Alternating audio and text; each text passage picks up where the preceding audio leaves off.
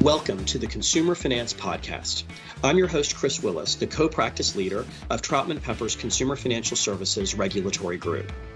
We're going to be discussing a topic of great interest on today's podcast, and that is website accessibility under the Americans with Disabilities Act. But before we jump into our interview for today, I want to remind you about our great blog, consumerfinancialserviceslawmonitor.com, where you can see all kinds of news and developments about everything affecting consumer finance. And I also want to remind our listeners to check out our other podcast, Troutman Pepper's FCRA Focus, which is, as the name suggests, focused on the Fair Credit Reporting Act. And it's a podcast that's released monthly. And if you like our podcast, please leave us a review on your podcast platform of choice. We're available on all the major ones, so just hit that review button and tell us what you think. Now, today, as I said, we're going to be talking about website accessibility under the Americans with Disabilities Act. And the event that really prompted this podcast was that the U.S. Department of Justice recently issued new web accessibility guidance for state and local governments and for public accommodations under Titles 2 and 3 of the Americans with Disabilities Act. Now, I don't think that DOJ has ever issued any website accessibility guidance in the past, so just as a development, this seems to be pretty big news. And we have the perfect expert to discuss it with us today, which is my partner, Lori Summerfield. She's a member of our Consumer Financial Services Group, and one of her many specialties is in regulatory compliance with anti-discrimination laws, all of them, the fair lending and fair housing laws, but also the Americans with Disabilities Act. And she's here to tell us all about this today. So, Lori, first of all, welcome to the podcast, and thanks for joining us. Thanks so much, Chris. It's great to be here with you today. So I mentioned this new Department of Justice guidance on website accessibility. Can you just give our audience an overview? What has DOJ said? What guidance has it given? Sure. I'd be happy to provide an overview to our listeners. And as you mentioned, this is really the first time that the DOJ has ever issued any guidance on website accessibility, although there have been some attempts in the past to actually set a rulemaking that related to website accessibility back in the 2010 through 2016 time period. Let me give you a relatively short overview of what the guidance states. Just to provide some specificity here, on March 18th, the DOJ unexpectedly issued this guidance on web accessibility and the ADA, and it pertains to both state and local governments, as well as public accommodations under Titles 2 and 3 of the Americans with Disabilities Act. And for those of you who are unfamiliar with it, Title II applies to state and local governments, and Title III applies to public accommodations. And that's basically businesses that offer goods or services to the public, either through brick and mortar structures or through websites. Although websites are not explicitly addressed in the ADA, and that's a topic we'll talk about here. The guidance seems to be geared toward business owners and government employees who are unfamiliar with the DOJ's prior positions on website accessibility and the legal basis for that position. In fact, the DOJ's press release explains that the guidance is designed to offer plain language and user-friendly explanations to ensure that it can be followed by people who don't have a legal or technical background. The guidance talks about the importance of website accessibility to individuals with disabilities and provides examples of common barriers on websites. The guidance explicitly states that it's designed to describe how state and local governments and businesses can make sure their websites are accessible to individuals with disabilities as required by the ADA. But quite honestly, the guidelines aren't that prescriptive, and they don't require specific use of a particular technical accessibility standard, like the international standard called the Web Content Accessibility Guidelines or Section 508 of the Rehabilitation Act. The DOJ does acknowledge this fact that the agency doesn't have a regulation that establishes any sort of technical accessibility standard, but insists that the department's longstanding interpretation of the general non-discrimination and effective communication provisions of the ADA apply to website accessibility. So just as a point of background here, back in 1996, the Attorney General at that point, Deval Patrick, issued an interpretation stating that the ADA, even though it didn't on its face apply to the internet, which was relatively new at that time, did in fact apply to websites, and that the ADA requires websites to be made accessible to individuals with disabilities. Since that point, many federal and state courts have also taken that position, that the ADA applies to websites and that they are required to be accessible to individuals with disabilities. A couple of interesting observations about the guidance, Chris. First of all, it states that both businesses as well as state and local governments have flexibility in how they comply with the ADA's general requirements concerning non-discrimination and effective communication, and in fact, must comply with the ADA's requirements. But unfortunately, the DOJ doesn't elaborate upon what flexibility means.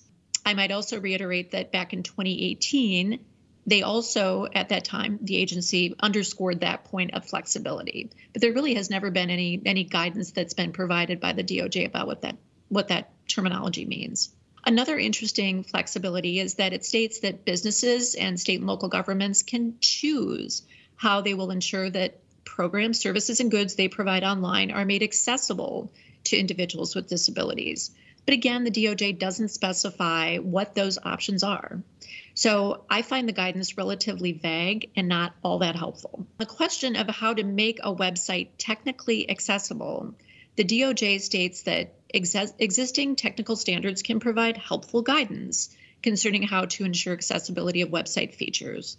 They do mention the Web Content Accessibility Guidelines, which are known as WCAG or WCAG, and they also mention Section 508, but it doesn't really specify any particular standard within those technical standards.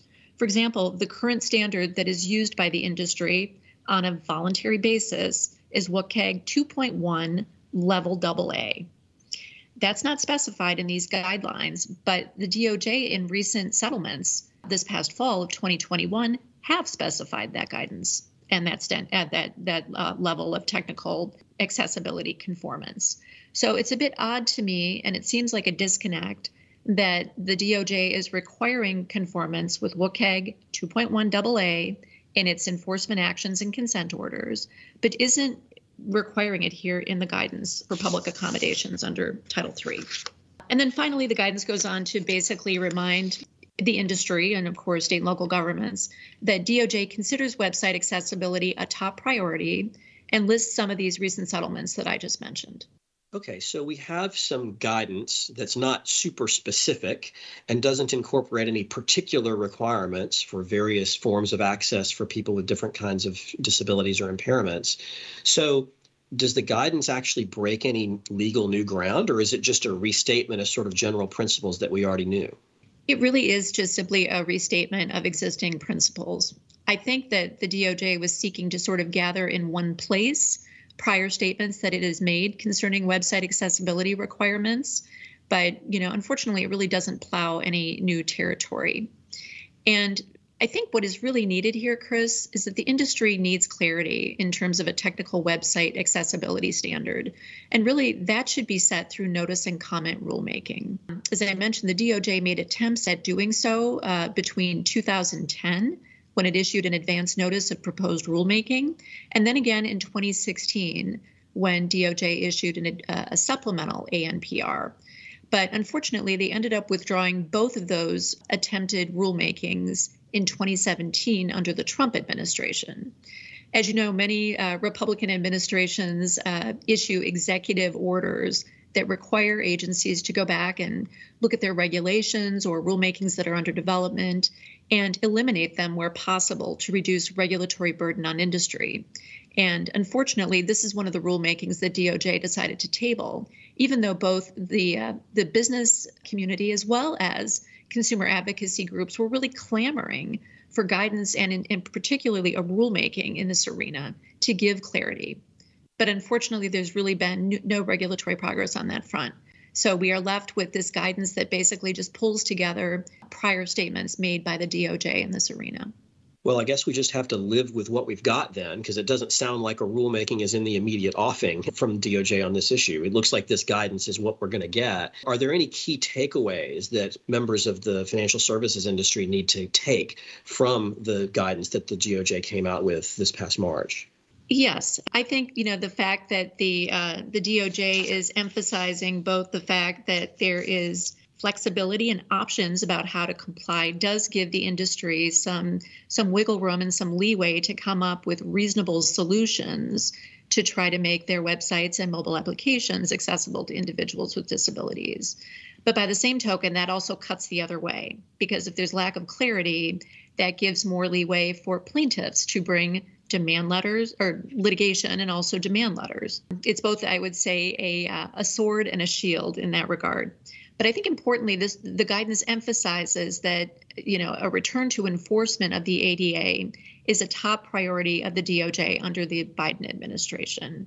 It's key for the industry to know because we're already seeing evidence of that in terms of public enforcement actions and settlements against companies. And as I mentioned, those consent orders have explicitly required compliance with the WCAG 2.1 AA standard. I'll just mention a couple of the consent orders that DOJ has entered into, and they were primarily related to COVID-19 pharmaceutical sites like Rite Aid and Hy-Vee grocery stores, pharmacy, making certain that individuals with disabilities were able to make appointments to get the COVID-19 vaccine so that they could access those websites.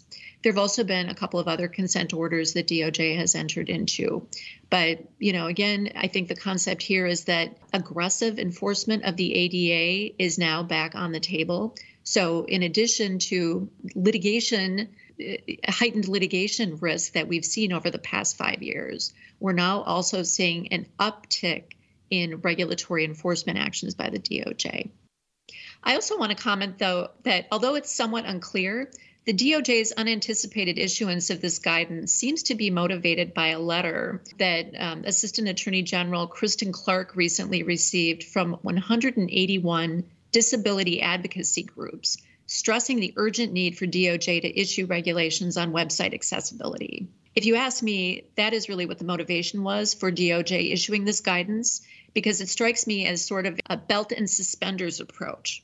I believe the agency understands the need for an APA notice and comment rulemaking approach, but wanted to take quick action here. So their solution was basically to pull together all of this prior guidance in one place.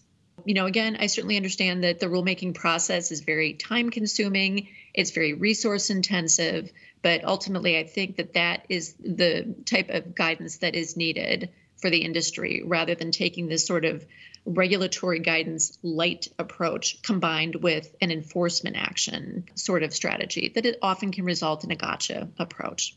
Speaking of guidance to the industry, Lori, you give advice to industry participants about how to avoid ADA litigation and regulatory enforcement at the hands of the DOJ. And so now we have this new guidance document. What's your message to the industry in terms of what steps they should take with respect to this issue more generally, or particularly with respect to in reaction to this guidance? First of all, I would like to reiterate a point that I made about the fact that, website accessibility demand letters and lawsuits are going to continue to increase while there's no rulemaking in play by DOJ that sets an appropriate technical standard for website accessibility compliance. It's also, we're going to continue to see increased regulatory enforcement risk from the DOJ. Knowing those two factors are in play with this increasing and heightened risk, plus the fact that Congress has been asked to weigh in on this and to create either a technical standard for accessibility or, more importantly, a safe harbor from litigation and hasn't taken steps to do so yet through any legislation that's been passed. Businesses need to be ever vigilant about making their websites and mobile applications accessible to individuals with disabilities. As a practical matter, you need to do the work. There really is no silver bullet or a quick fix to achieving website accessibility compliance without doing a full assessment and remediation of your consumer-facing websites and mobile applications. And you need to do that using a qualified website accessibility technical consultant. Typically, you can hire a website accessibility consultant either on your own or more advisedly through legal counsel so that you can protect the results under attorney-client privilege. They can assess your websites, they can give you a roadmap to remediation, or they can do it for you. But it's critical to do that so that you are actually testing your website in such a way that involves not only automated scanning software, but also manual review of the code. And most importantly, these website consultants use actual individuals with disabilities who are employees who can kind of test drive your websites from a customer experience perspective so that you are attacking website accessibility from those three angles: automated scanning, manual review of code, and the customer experience. That's issue number one. You need to do the homework.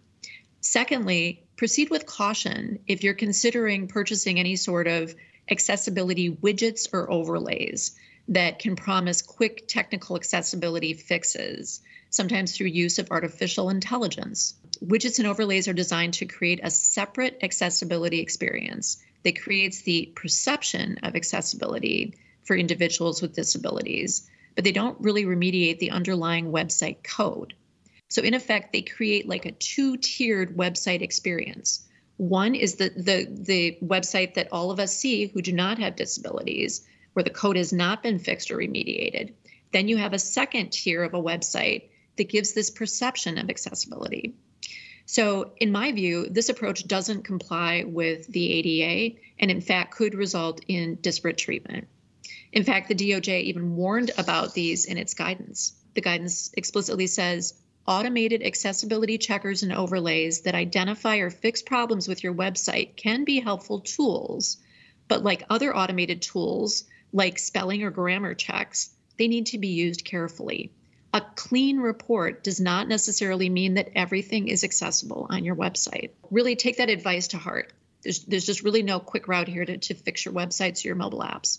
And then third, I would just like to comment that, while you're thinking about actually going through the practical work of auditing and remediating your websites and mobile apps, you also need to, on a concurrent basis, start strongly considering developing an ADA risk management program to ensure that your organization is properly complying with the ADA and addressing those accessibility risks. Several key elements of an ADA risk management program should be implemented, including posting an accessibility statement on your websites and mobile apps, and also developing an internal digital accessibility policy.